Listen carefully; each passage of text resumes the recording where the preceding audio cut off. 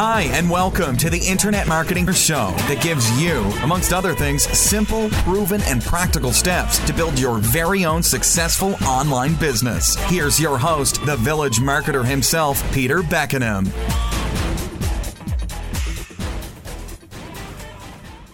Hello, and welcome to this very special podcast. My name is Peter Beckenham, the village marketer, and today I want to share with you a conversation I had with an incredible man by the name of Andrew Thorpe. Andrew is a storytelling genius. In fact, he's created a thing called the Storytelling Manifesto. He's also known as the multi-story man. And apart from being a storyteller extraordinaire, he also is a leadership coach. He's a TED speaker. He's an author, a well-known author, and a genuine all-round good guy. So it was with great pleasure I'd like to introduce you to a conversation we had recently together, and I hope you enjoy the sharing of the stories we had between each other.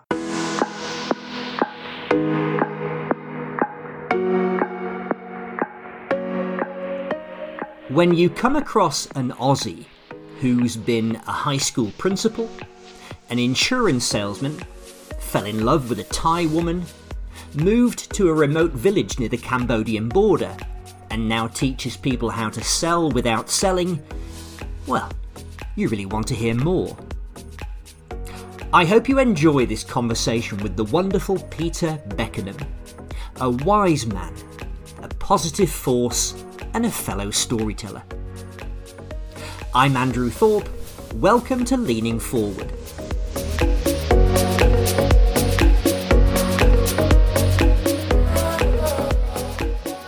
So this is just a joy to be able to speak to you today, because you and I think, are kindred spirits. I think we are too, and I've got a million questions for you. Let me start first, and then we'll get into a back and forth, I'm sure. So I think that we're kindred spirits because you talk about helping people to sell more without it feeling like selling or without selling. And you've also had a reinvention or two in your time professionally. And I relate to that as well. So let's deal with the latter first, because tell the listeners where you live, how you ended up in a small Thai village, how you became known as the village marketer, and what you used to do. In other words, tell us a little bit about your reinvention. I'm delighted that you asked the question, because it's an important part of my life, Andrew. Yes, I live in a remote little Thai village, way up near the Cambodian border. It's well and truly off the tourist track. And you might wonder, why in the hell is he living up there? What's the point of that? Well, I married a really wonderful Thai lady nearly 25 years ago now. And we've got two beautiful girls and grandchildren and a whole shooting match. And we were living in Bangkok, and that was my base, because I was doing a consultancy business around Southeast Asia, Singapore, Philippines, Malaysia, Hong Kong, etc. But Bangkok was my base, all right? And in fact, I don't know whether I've ever mentioned this to you before, but I found my wife by the fact that she was in charge of the housemaids of the hotel that I was living in. And I actually lived in a hotel, okay, the Grand Hyatt, okay, in Bangkok. I lived in there, and I was there every morning. And then in the afternoons, I would go out and do my presentations or consultancy work, and in the evenings, probably run workshop sessions, etc. And I was dealing mainly with the hospitality industry in those days, right? Helping them to get more bums in beds, so to speak, all right? Okay. Mm-hmm. And my wife-to-be used to come in and check to see whether the housekeeping people had done their job properly, but she never spoke a single word to me. Nothing, okay? And I was there, okay? And I was there, because I was preparing for the work in the afternoon, and a couple of times I've tried to make a conversation, but I couldn't do it. I mean, she was just like persona non grata. I was not there, right? Anyway, after about 3 or 4 months, she finally said hello. And then I realized that she could speak very good English, okay? long story short, 6 months later, we had a lunch together, provided I was prepared to accept 3 other girls that came with her because she didn't trust any men, especially foreigners, right? And then 12 months after that, I married her. So that's the reason why I stayed in Thailand. Yeah. Why did I move to the village? Because about, Andrew, I don't know, I'm guessing now, maybe 12, 14 years ago, my wife said to me, can we move and live in the village?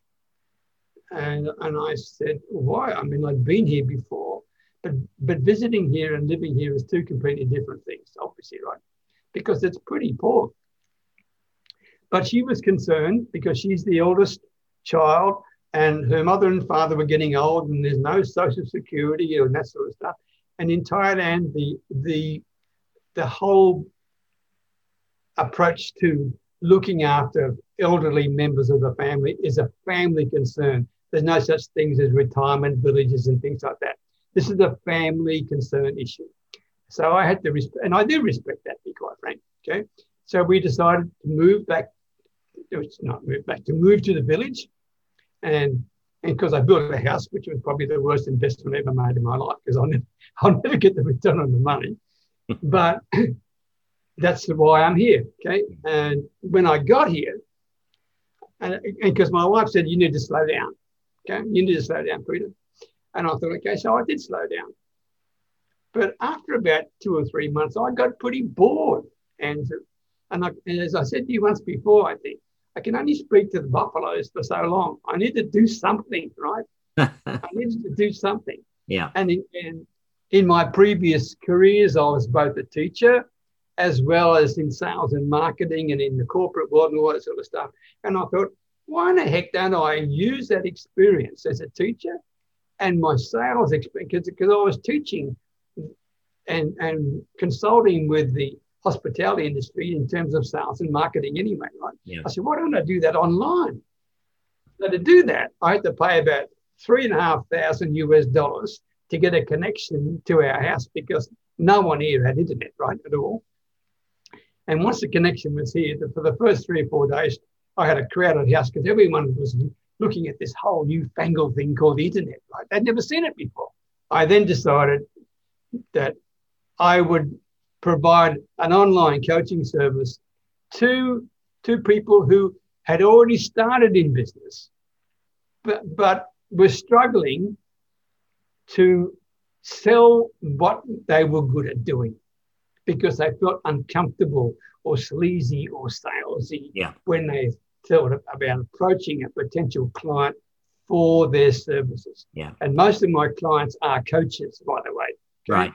And they're darn good at it, Andrew. They are really good at it. But they're absolutely terrible when it comes to actually promoting themselves and their services. Mm. And is that because they don't want to feel they're pushing themselves on people? That Correct. Feels uncomfortable.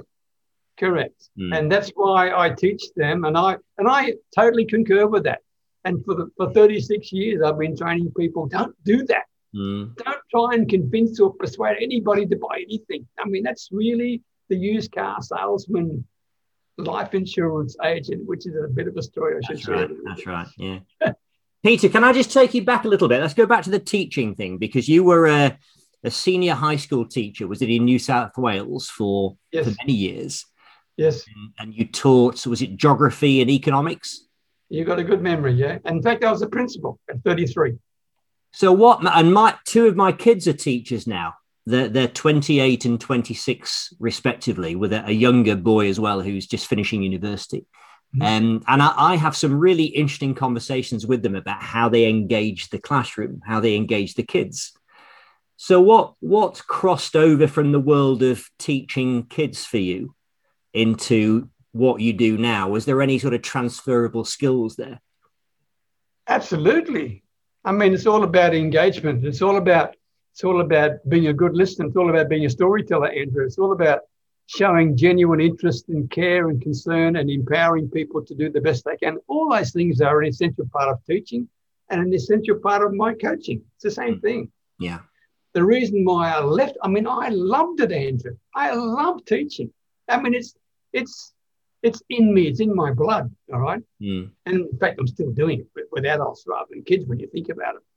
But the reason I left is because I was no longer able to teach, because they kept promoting me. And then in the end, I became a principal and they wouldn't even let me have one class.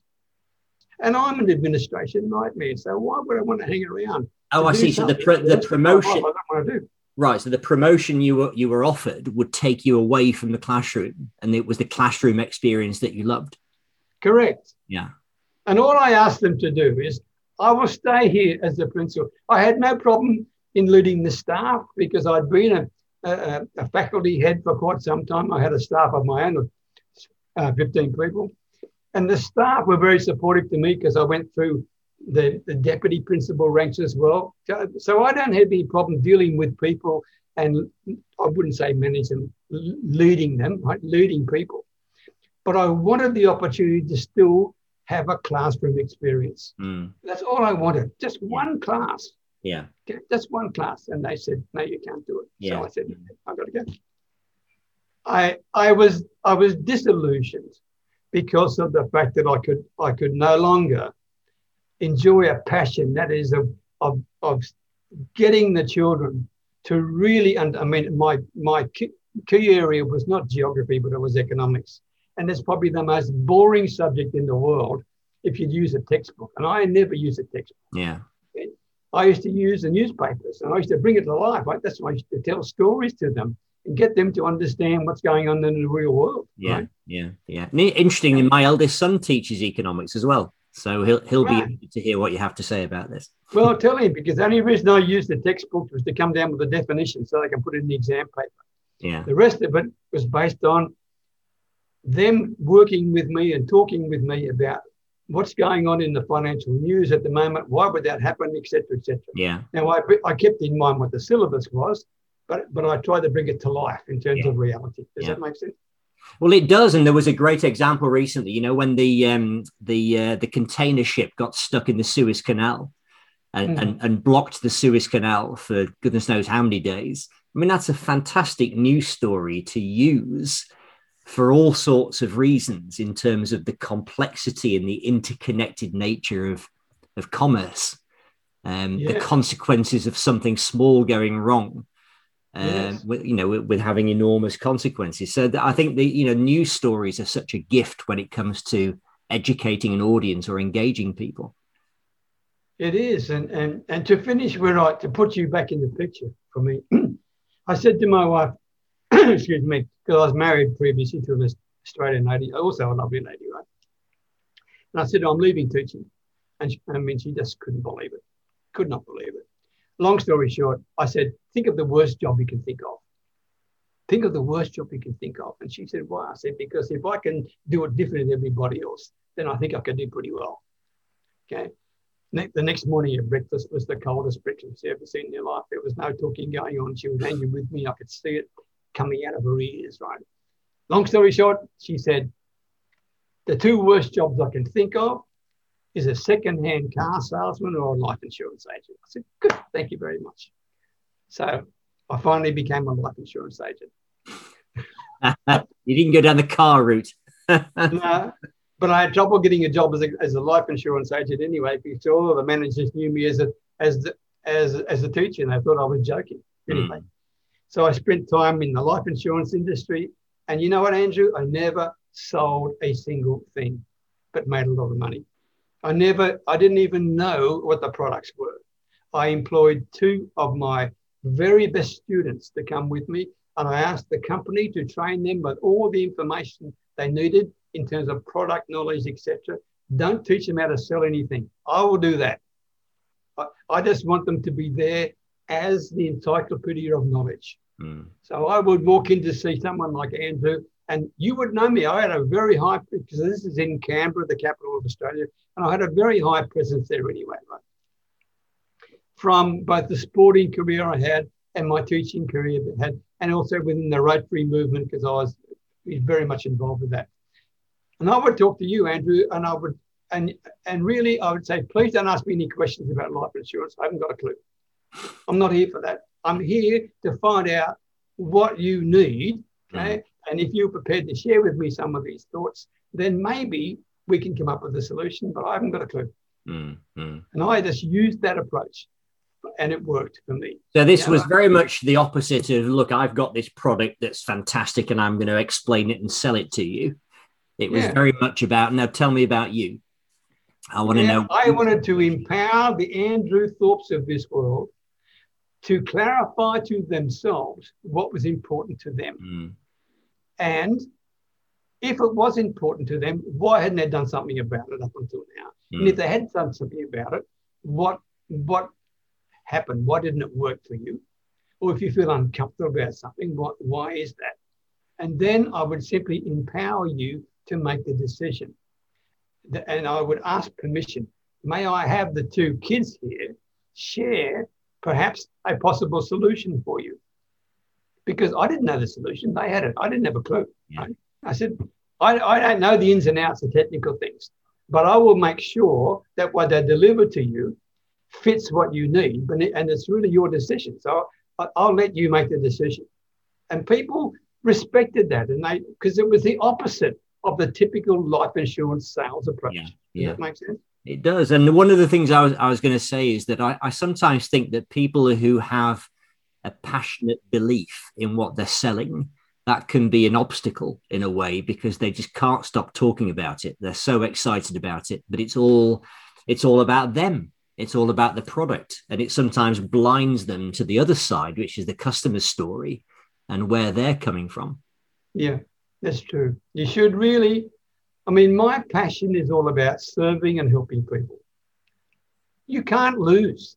If I am genuinely go into an appointment with an Andrew Thorpe of this world, and with a mindset of serving and helping you in the best way I possibly can, whether in fact you become a client or not, doesn't matter. I want to help you get clarity about what's important to you. I can't lose. And the reason either I get a client or I get an advocate, one or the other, because you really appreciate what I did to help you clarify what's going on in your life. One of the other interviewees on this podcast, Peter, is a guy called Gary Corrin, who's an old friend of mine. And he told me there was a great quote by Zig Ziglar, the American guru, marketing guru. And he said it was something along the lines of, you'll get everything that you want if you help other people get what they want. Yeah. And again, this is the idea of serving others. Yep. So that's it. So that's the reason why I went from school teaching into life insurance, and then left the life insurance game because I wanted to run my own business, okay? But I wanted to do it not from a life insurance perspective, but from working with small businesses. But then that went to corporate areas in terms of the retailing, because it's the same thing. You're dealing with people, whether they are one-man show or a corporation. To be quite frank, people are people, Andrew, and they have the same darn challenges. Okay, it's just a matter of you adjusting to the circumstances. That's all. So, in the work you do now, Peter, you described them in your LinkedIn profile as solopreneurs. A lot of them are individual coaches. Do you have a sort of a methodology or an approach or a system that you work with them on? Is there a thing that you do with them, or is it just more broadly getting to know them and steering them in the right direction? The top line is working with you one-on-one. That's a limited number because of the time factor, and you can't scale it, right? But for those people, I create the program around them. Let's look at where you want to go with things. What's stopping you from doing it right now? Let's identify with the clarity of where your problems are, and I'll work with you to overcome those problems to ensure that you get the sales that you're looking for in whatever you have. And so it's not a sort of an off-the-shelf thing. This is my thing that I sell. It's the 10. No, I have off-the-shelf things that are basic training things that are a passive income stream for me. Okay, they're videos and audio-based sectors. Okay, but that's at a lower level of coaching. Does that make sense? It is. Implement. So let's turn the tables now, Peter. You were taken by the storytelling word in my profile when I first approached you and you accepted and we started corresponding with each other. Yes. So what is it about the S word that intrigues you? Well, Andrew, you are the author of a thing called, if my memory, I wrote it down, the Storytelling Manifesto. Is that right? I did write a manifesto. Yes, I did. Well, the reason that I'm interested, Andrew, in the fact that you are a great storyteller is because storytelling in the marketing and sales arena completely eliminates your competition. If you get your story right, you don't have any competition because you're unique. All right. So my question to Andrew is, do you have a simple formula for storytelling that will work for people? Well, just go back to that first point you made about the fact that your story, I think, is the thing that makes you unique because there's only one of you. Mm-hmm. And, if you talk about things that are more abstract in terms of maybe the product that you're offering and what it costs and where you're based and all the rest of it, all those things can be copied by other people. That's not the thing that differentiates you, but all your experiences are the things that differentiate you. So the more you can weave your experiences into the message that you've got, the more necessarily unique you'll come across. So in terms of a formula or a structure, the simplest one that I use, I've actually renamed it recently. It's called PRO, which is pain, remedy, and outcome. So there is obviously a very simple packaging of a proposition where here's a problem that people have. This is what we do to fix it, the remedy, and this is the outcome that you can expect afterwards. But I think the interesting thing with PRO, because it is ridiculously simple, it's there have been many variations of the pain, the remedy, and the outcome before.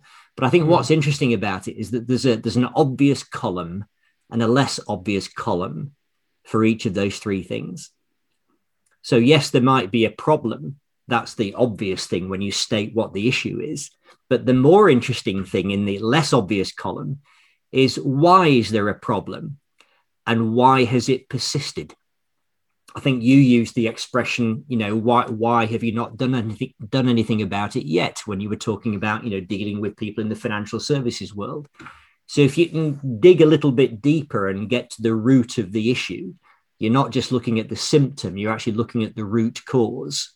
And that's often to do with psychology or circumstances and context. And then the pain becomes a much more interesting story when you're in that less obvious column. Well, that's interesting, Andrew, because quite often when I'm having a discussion with a client and we are looking at, to quote you, the pain or the problem, the very first thing they come up with is not necessarily the real issue. Mm. It's the superficial thing. You've got to dig deep underneath that, as you just mentioned there, to find out what the real issue is. Yeah. Okay.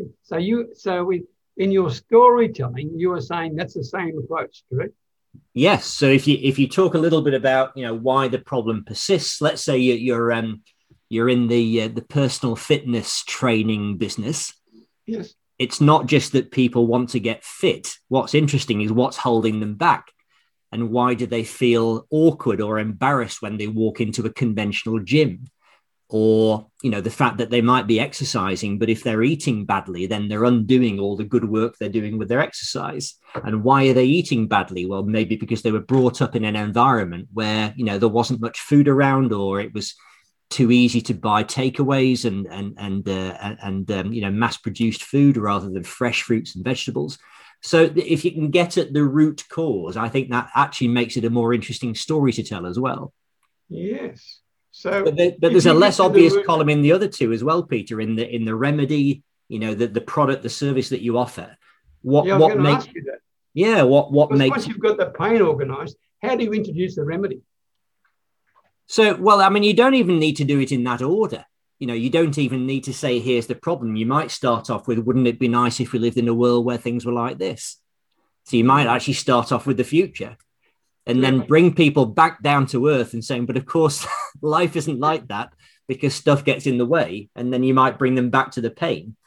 So there are ways of weaving in these three elements in a very conversational way. It's not a necessarily a mechanical structured process. It's much more organic than that. But I think when you're talking about things like the remedy, I'd be interested to know, well, how do you do what you do in the way that you do it? Is there a particular, what Seth Godin would describe as your art? The Peter Beckenham way. What's the Andrew Thorpe way of doing things? And how would you describe that, and where did that come from? So again, the remedy, you have the surface factual version, but then you have the deeper, more interesting version, which gives a sense of why you're different, what's your unique approach, because it's got to be through your own experiences and your beliefs. And it's got to be based on being transparent, totally honest, of course. And to me, I'm asking a question to you. What about the word vulnerable, Andrew? Mm-hmm. In terms of becoming a good storyteller, is that an important aspect of being a good storyteller? Being vulnerable, letting people see that you are real, that you are not perfect, that you have actually had mistakes in your life before and overcome them, etc. Well, I'll answer that question with a story of my own, Peter, because I do a lot of public speaking. I love public speaking. And I had an occasion when I was invited to speak at a marketing conference in Bucharest, in Romania. So I stand on stage. There's about 120 people in like a lecture theatre. I've got my slides, number one slide on the screen behind me. I've got my clicker that they provided for me, and I'm clicking away and nothing's happening. The slide won't move from slide 1 to slide 2. So I'm getting a little bit frustrated. I'm clicking the forward button. I look to the side, to the techie guy at the side. Look, can you help me think this isn't working? Maybe the battery is, could you help me with this? And he comes on stage, Peter, and he takes the clicker and he does this. Now you'll be all right. I had it upside down. So when you're trying to forward click, but it's actually a backward click, and you're on slide 1, nothing happens. What a great story. But actually that got me off to a good start, because it loosened everybody up. It showed me as a flawed human, individual who nonetheless had hopefully something interesting to say. So you have lots of times when you've messed up, but it doesn't necessarily detract from your status as an expert in something with something to offer. It just sort of humanizes you and warms you to the audience. But if they feel that your mistake fundamentally undermines their confidence in your expertise, then that's another issue altogether. That's problematic. It does take some guts, however, Andrew, to be vulnerable, because you've got to really know what you're on about. But at the same time, be prepared to share that you're not perfect, that you have made mistakes, so people can resonate and relate with you. Yeah. Okay?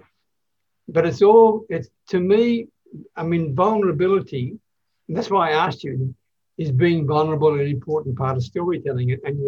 And the answer is yes. Okay. Obviously. Well, it's yes, Peter, because, and again, I recorded a podcast yesterday about a story that Stephen Fry told. Do you know who Stephen Fry is, the actor? Yes. He's one of our national treasures. Yes. If you used to watch Blackadder, he was he was always featured in the Blackadder series.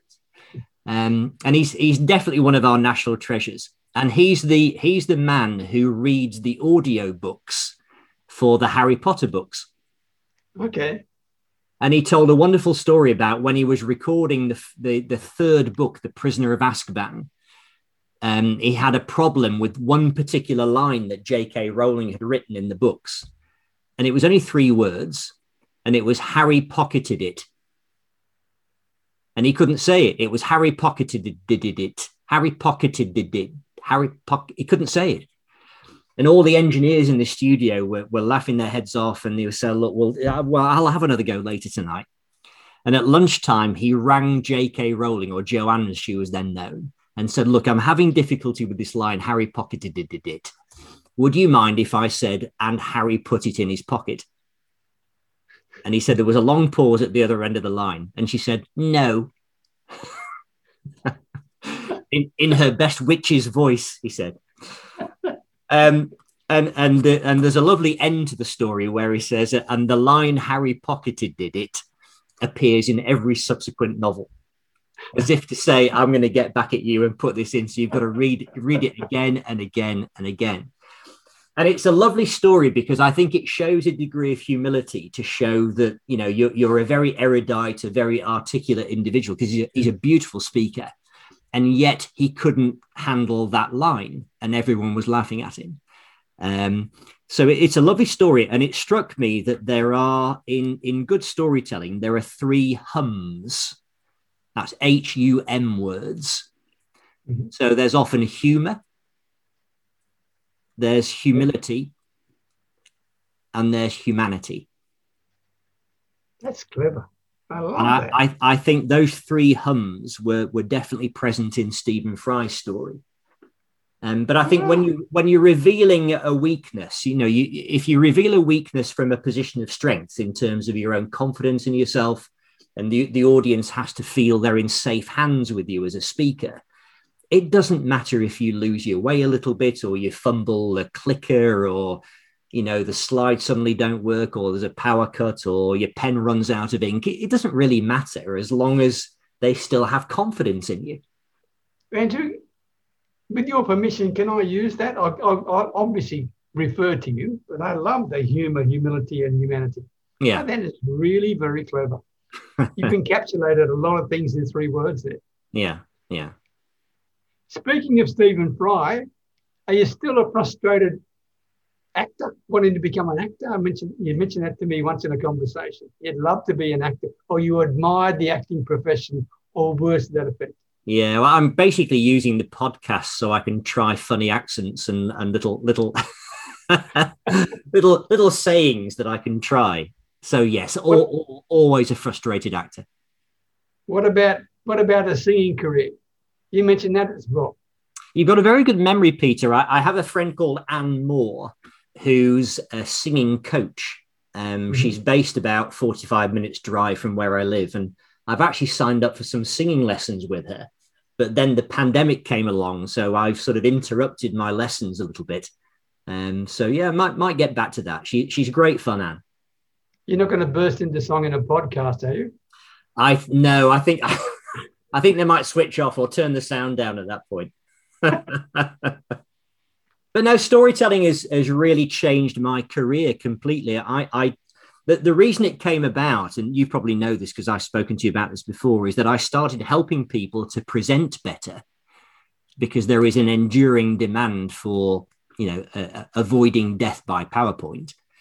But it struck me that what people were saying wasn't as interesting as it could be. You know, they didn't have a story to tell. They didn't have little stories to illustrate things, little vignettes. They either didn't have the knowledge in terms of the story to hand, or they didn't have the confidence to tell it, or the skill to tell it and weave it into some kind of explanation. So that's really where my work originated. It came out of helping people to present better.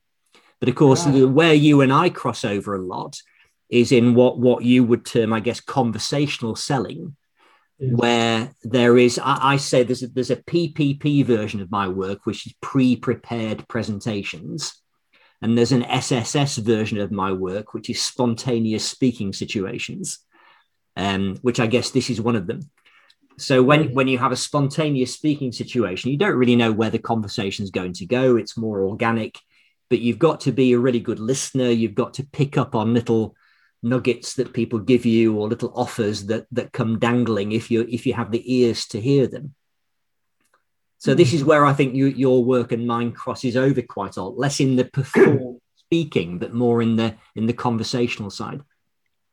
Yeah, because I mean, to me, conversations are the heart of relationship building, whether in business or whatever it is. Okay, and if you can't hold an effective conversation, then your ability to do anything in business is extremely limited. There's no doubt about that.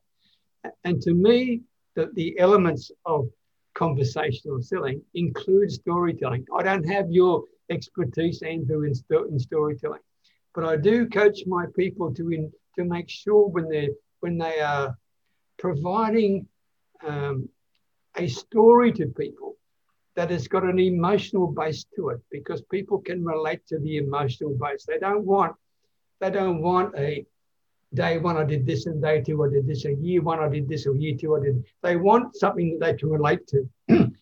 and so I teach them to share an emotional story to start any presentation.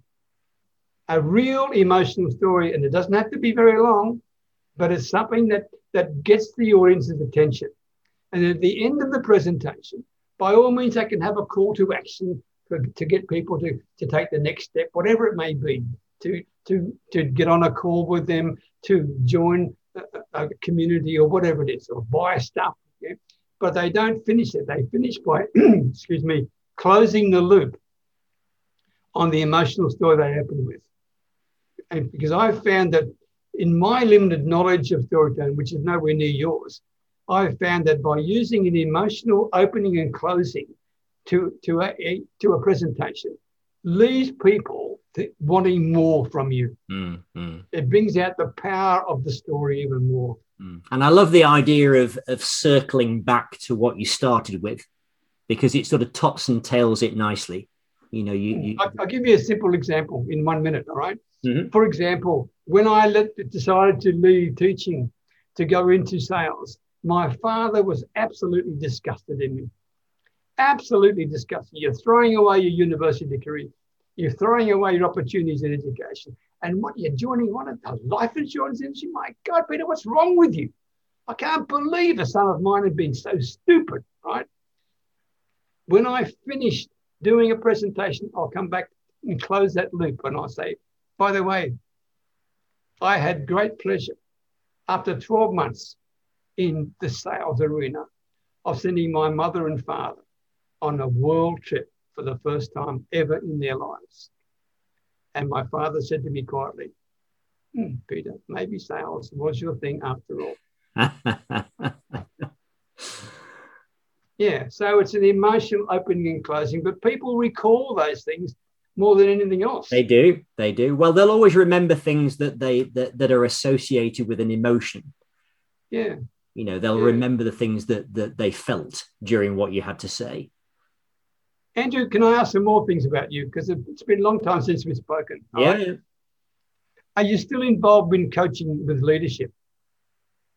Well, yes, absolutely. Absolutely, yeah. I mean, I've got quite a diverse client base, because some of the I was teaching a young woman last night who's doing an MBA at Manchester Business School. So she's just a single individual, you know, no infrastructure behind her, just her. And she really needs to build up her confidence a little bit. And that's why she's interested in working with me and developing a story. Right. But at the other end of the spectrum, I'm working with people who are involved with the World Health Organization. They are, they work for PwC or some of the big consulting firms, or a big Dutch bank that I was working with recently. So they are definitely in the leadership sphere. They might not be the top leaders within the organization, but they're often seen as aspiring leaders or the future leaders, typically in their 30s, 40s, sometimes the 50s.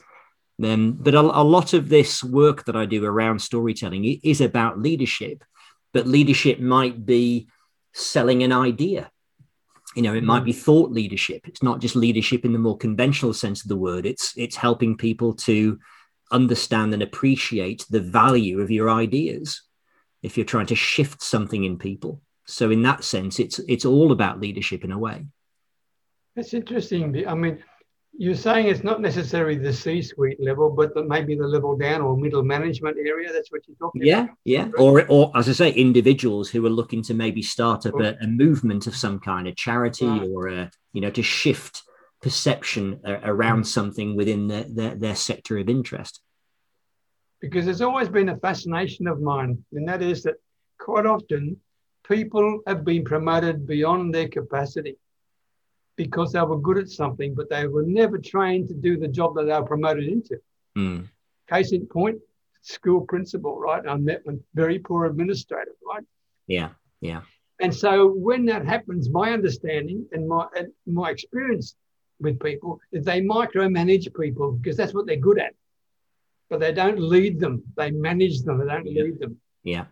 So when you're doing your leadership coaching, do you talk about those sort of issues with Oh, people? sure. Yeah. But most of the time, the typical client for me in the corporate world would be somebody who has developed deep expertise in a technical sphere, Right. one of the professions typically. Yes. And then they are asked to go out and bring in business. And they look a little bit alarmed and they say, well, I didn't really sign up for that kind of thing. So they don't have the whole package of skills. They have the technical domain, which is the bedrock of what they do, because without that, they can't do their work. But they're not comfortable selling, as you well know. You teach people to sell without it feeling like selling. Mm-hmm. So I'm in a similar field, but I call it something different, and my approach is slightly different. But it's very much about helping them to sell themselves as much as the knowledge that they have, and to explain complicated things in simple terms. But when it comes to managing people, I agree that they're often promoted to, what is the saying? You get promoted to your level of incompetence. Yeah. And in the teaching world, I mean, I have some knowledge of this now through, the discussions I have with my kids. And being a good teacher is not necessarily the right preparation for managing adults. So you might be managing a classroom and managing behavior amongst kids in a classroom, but that doesn't necessarily mean that if you're taken over as a team leader or a manager of a team, a department, that you're going to be able to do that effectively. Tell me more. Well, because it's not just about managing behavior in the classroom and about dispensing knowledge amongst the children. It's now about dealing with people's feeling of perhaps being threatened in their role by new procedures coming in, or a new head or a new deputy head, or clashes of personality. And they're not always equipped to deal with those things. I think one of the nicest phrases I ever heard was from the head of the Foreign and Commonwealth Office in London, who's like, a very, very senior civil servant. And he said, the art of diplomacy is the art of letting other people have your way. Isn't that a clever phrase? The art of letting other people have your way. So in other words, because of the way you frame something, they then begin to adopt your idea and perhaps start to invest some of their own thinking as to how that idea might work in practice. But it's all because of the way you've explained it and the way you've got them to sort of gradually buy into it and then hand it over. It's not your idea being pushed on them. It then becomes their idea that they're sort of evolving. We think alike. That's exactly what I do in my sales coaching. You are empowering people to make a decision for themselves. Yeah. But Andrew, I'm talking about leadership coaching that you do. There are some very toxic environments, right, within the business community. What sort of experiences have you had there with trying to help people in the leadership roles? It's not so much that they've been dealing with toxic issues. It's that they've had to shift from being involved in the weeds, as the Americans would say, the detail of things, to then have to gravitate to a leadership role where they have to be above that kind of thing. They've got to start thinking strategically. They've got to start selling a future that doesn't exist yet, that people want to move towards. So their rhetoric has to change. They've got to sort of evolve into something that they've not been used to talking about before. But they keep tending to get stuck in the detail of what they used to do because they're familiar with it. And they're much less confident about selling that more strategic vision of the future and reminding people why the work they're doing matters. So with that in mind, how do you go about, in simplistic terms, I know this is a pretty complicated topic, but how do you go about improving a person's vision strategically?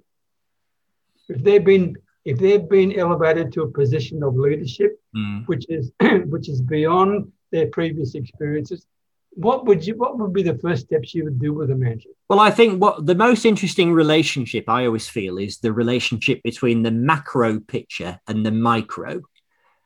So if you can link people's behaviors and their little micro contributions to something big, like this is moving us towards our ultimate destination.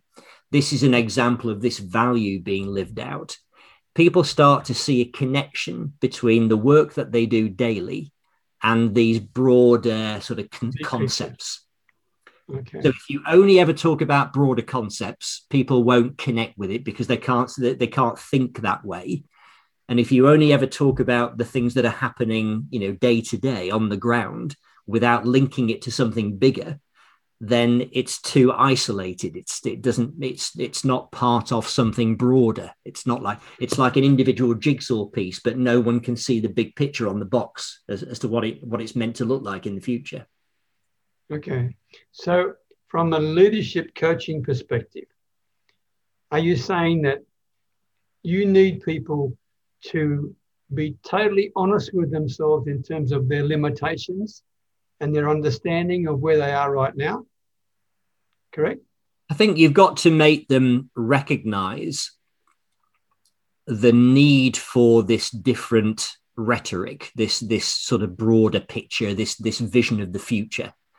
You've also got to make them recognize that there is a role that they have to play now to get the best out of people, as opposed to just doing good work themselves. So if they buy into these areas which they know they need to move towards, but also admit that they're not there yet, then at least they're invested in the work that they need to do to get there. Right.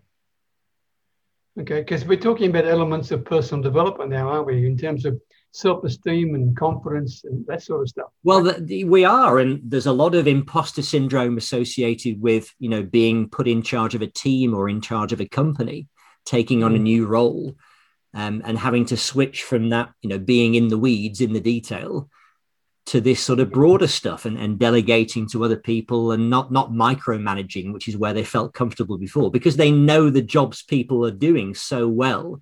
It's so easy for them to get into the detail, but they've got to resist and come back and allow people to fail, but give them some sense of direction and instill confidence in them. You are a great storyteller and you can actually coach people in storytelling. You're a great leadership coach, right? You're also a speaker, right? And you've done TED Talks, correct?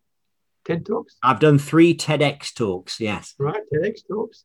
And you're an author, okay? If I was going to ask you which one of those was you're most passionate about, what would it be? I still get a buzz out of creating a connection with a live audience.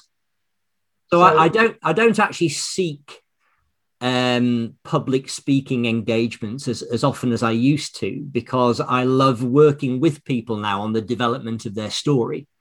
So yes, I definitely still get the buzz when there is that connection created with a live audience. I mean, live audiences, I haven't experienced that for some time now. So I'm looking forward to this time when we can get back to having flesh and blood in front of me. But to be honest, Peter, that now is beginning to be superseded by the thrill of seeing other people start to use storytelling to good effect. The people I'm helping. I seem to get as much of a kick out of seeing them gravitate into this style of communicating as I do myself doing it with an audience. But your answer to my question raised another question for me. If speaking is really the thing that you are most passionate about, I mean, I appreciate the fact of the storytelling aspect, but if speaking is really the thing that gives you a real buzz, have you ever thought about coaching people about public speaking as well? Well, I do, Peter. Sometimes that's the thing I get asked. It's not where I position myself professionally, because I position myself as a storytelling coach and consultant. So I'm very, very interested in helping them to develop their narrative. But obviously there are occasions where they will have to articulate that story on a stage. So they might initially come to me and say, look, could you help me with public speaking? But I normally move them away from that by saying, well, hang on a minute, what is it that you want to say? And then that evolves into a deeper conversation whereby they didn't realize that they hadn't thought through their message very well. Right. And they just thought, well, I'll get on stage and I'll sell my stuff. Well, hang on a minute, what is it that you're saying? And why should anybody care? Let's have a look at that first. But to use your analysis of pro with the pain, the remedy, and the outcome. Okay, their initial pain is their fear of public speaking, more than likely. Correct. Sometimes it is. Sometimes it's a confidence thing where they're asked to give presentations on a regular basis, or they're starting to be, perhaps as part of a new role, and they're perhaps lacking confidence on the stage. They just get nervous. You need to build them up a little bit. But for other people, they're almost overconfident in their ability to just wow the audience, because suddenly they're given a load of platforms where they think they've got a great product and a great message, but they haven't. The message is lousy. It's really dry and very pushy and salesy. So you almost have to reel them back a little bit and say, well, hang on a minute, let's just look at what you're saying here and see if we can craft something that's a little less pushy and more pulley. I can see a lovely connection now. Yeah, there's a lovely saying that Dan Pink comes out with. Dan Pink is one of my favorite authors. To Sell is Human is one of his best books, I think. And he said that you want to move from irritation to agitation. So don't irritate people by pushing something on people. Stir something inside them. In other words, agitate rather than irritate. Lovely to talk to you, Andrew. And I can see how your skills all link together. Your leadership, your storytelling, your speaking skills, your writing skills, they're all part of an incredible resource that you can provide to people. So I wish you every success. Well, Peter, I've wanted to have this chat with you and record this for quite some time. So I'm so pleased to have done so.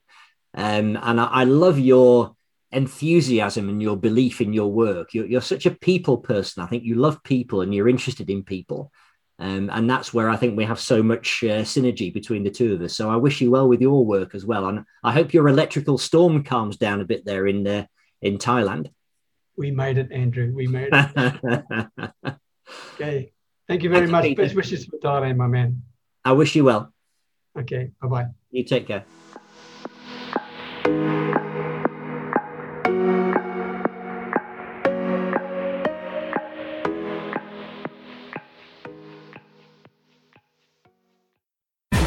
Thanks so much for listening to the Internet Marketing Dinner Show with your host, the village marketer himself, Peter Beckenham. For more great content, go online, peterbeckenham.com. We'll catch you next time.